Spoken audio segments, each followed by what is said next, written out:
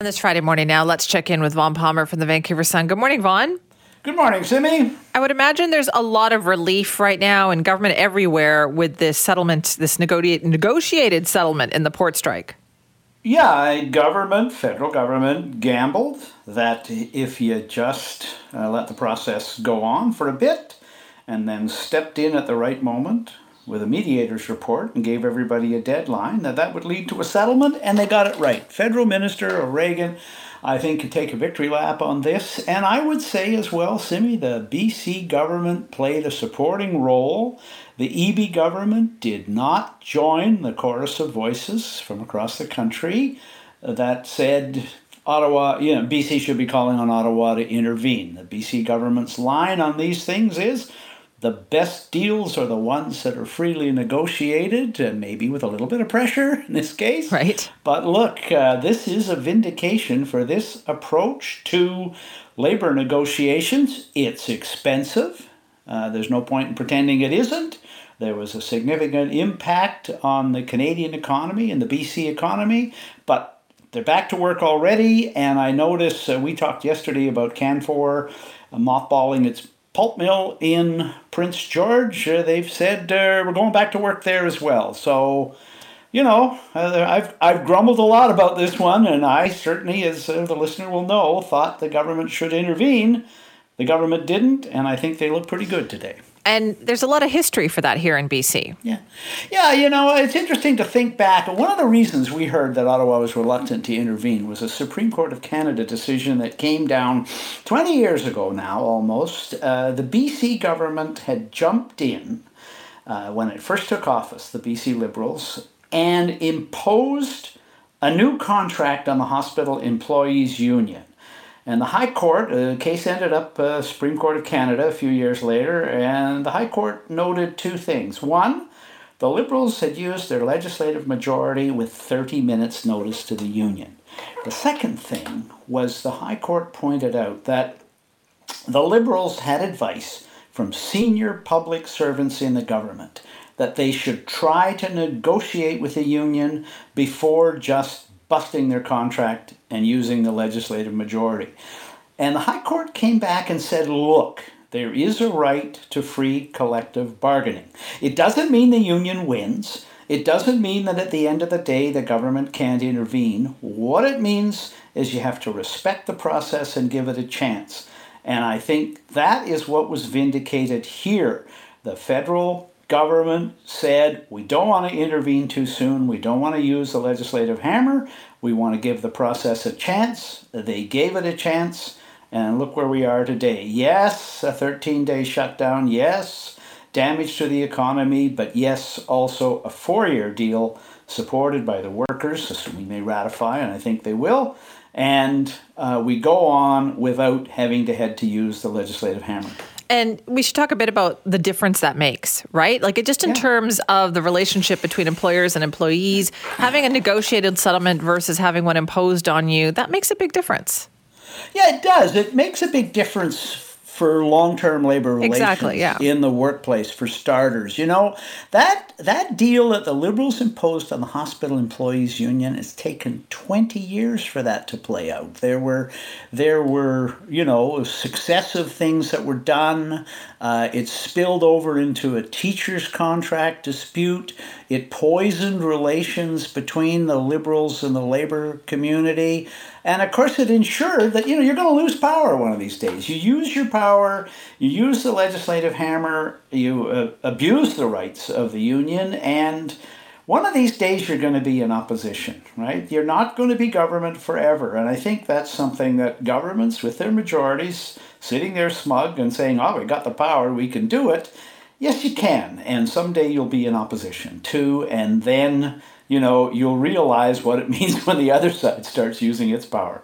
Yeah, and you're right. It makes such a huge difference. So that's clearly something here in BC. David Eby, I'm sure, is very relieved by all of this, and to the other premiers too, because the other premiers, I'm sure, were pressuring him at this premiers conference to do something. Oh, absolutely, they were. And we think about the other thing: if the government doesn't ride to the rescue of a labor dispute, doesn't use its power prematurely, the parties have to realize they're stuck with each other. You got to sit there and negotiate with each other, grueling and frustrating and annoying and time-consuming as it can be. And I'm thinking here of the stand the BC government has taken on that long-running dispute, transit services in the Fraser Valley. It's 4 months now. Now they've sent in Vince Reddy. He's generally thought to be a miracle worker, although he's asking for more time. But again, the real message coming from the BC government is we're not going to be there to rescue you. You've got to work these things out. We still haven't seen the New Democrats do anything more than, try to use persuasion, try to offer help, but they haven't used their legislative majority to impose any settlements yet. Okay, we were just talking about strikes and the BC government's philosophy on that. And so it worked in the case of the port strike, but it did make me think that perhaps not in every strike, because we still have this frustrating transit situation out in the Fraser Valley. Yeah, that one has gone on a long, long time. Yeah. The students and people who depend on the transit service out there, it's a real test to the government's view that you don't intervene. I mean, it's one thing to not intervene after a couple of weeks. It's another thing to let it drag on and twist in the wind for 4 months. So the government did step in, and they sent Vince Reddy in. He's known as the miracle worker, and he has a long resume of settlements to point to show that he can do it.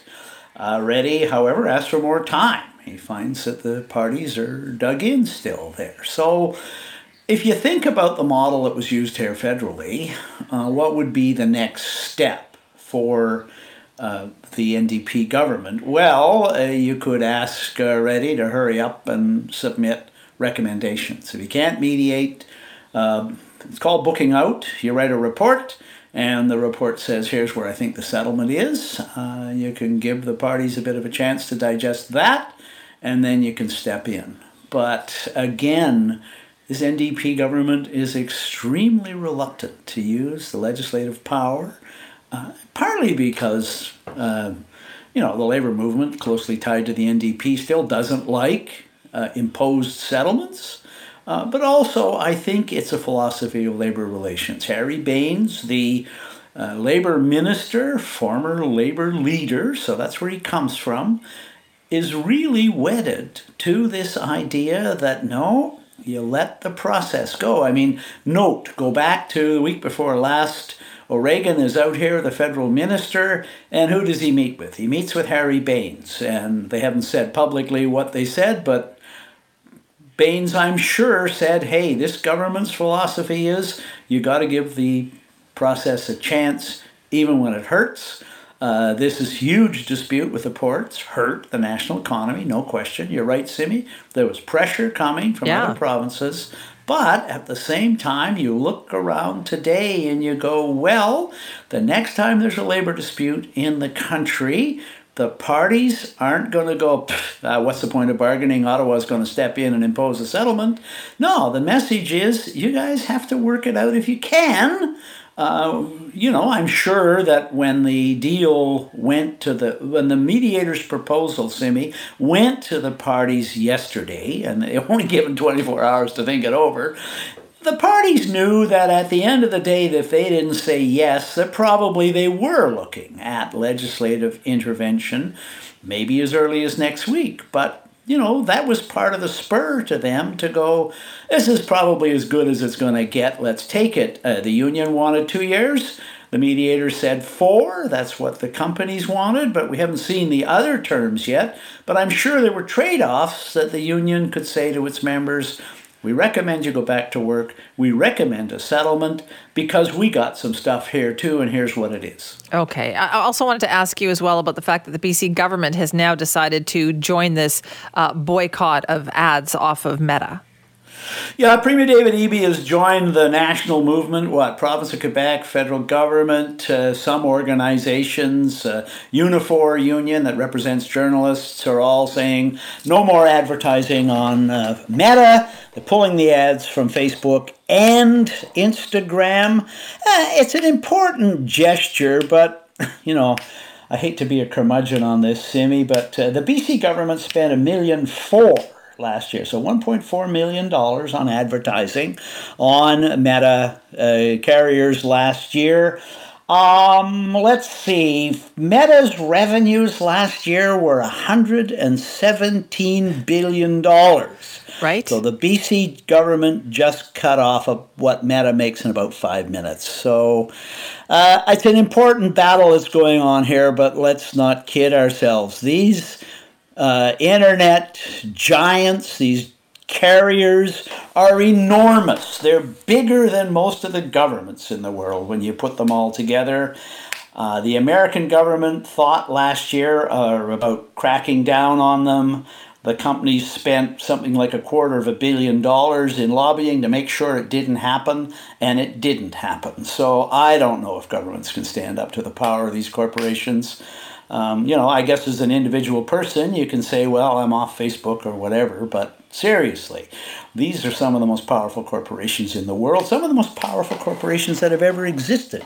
And I don't know if governments can make them change their ways. I haven't seen the evidence they can yet. Okay, all right. Thank you for that, Vaughn. Bye-bye, Simi.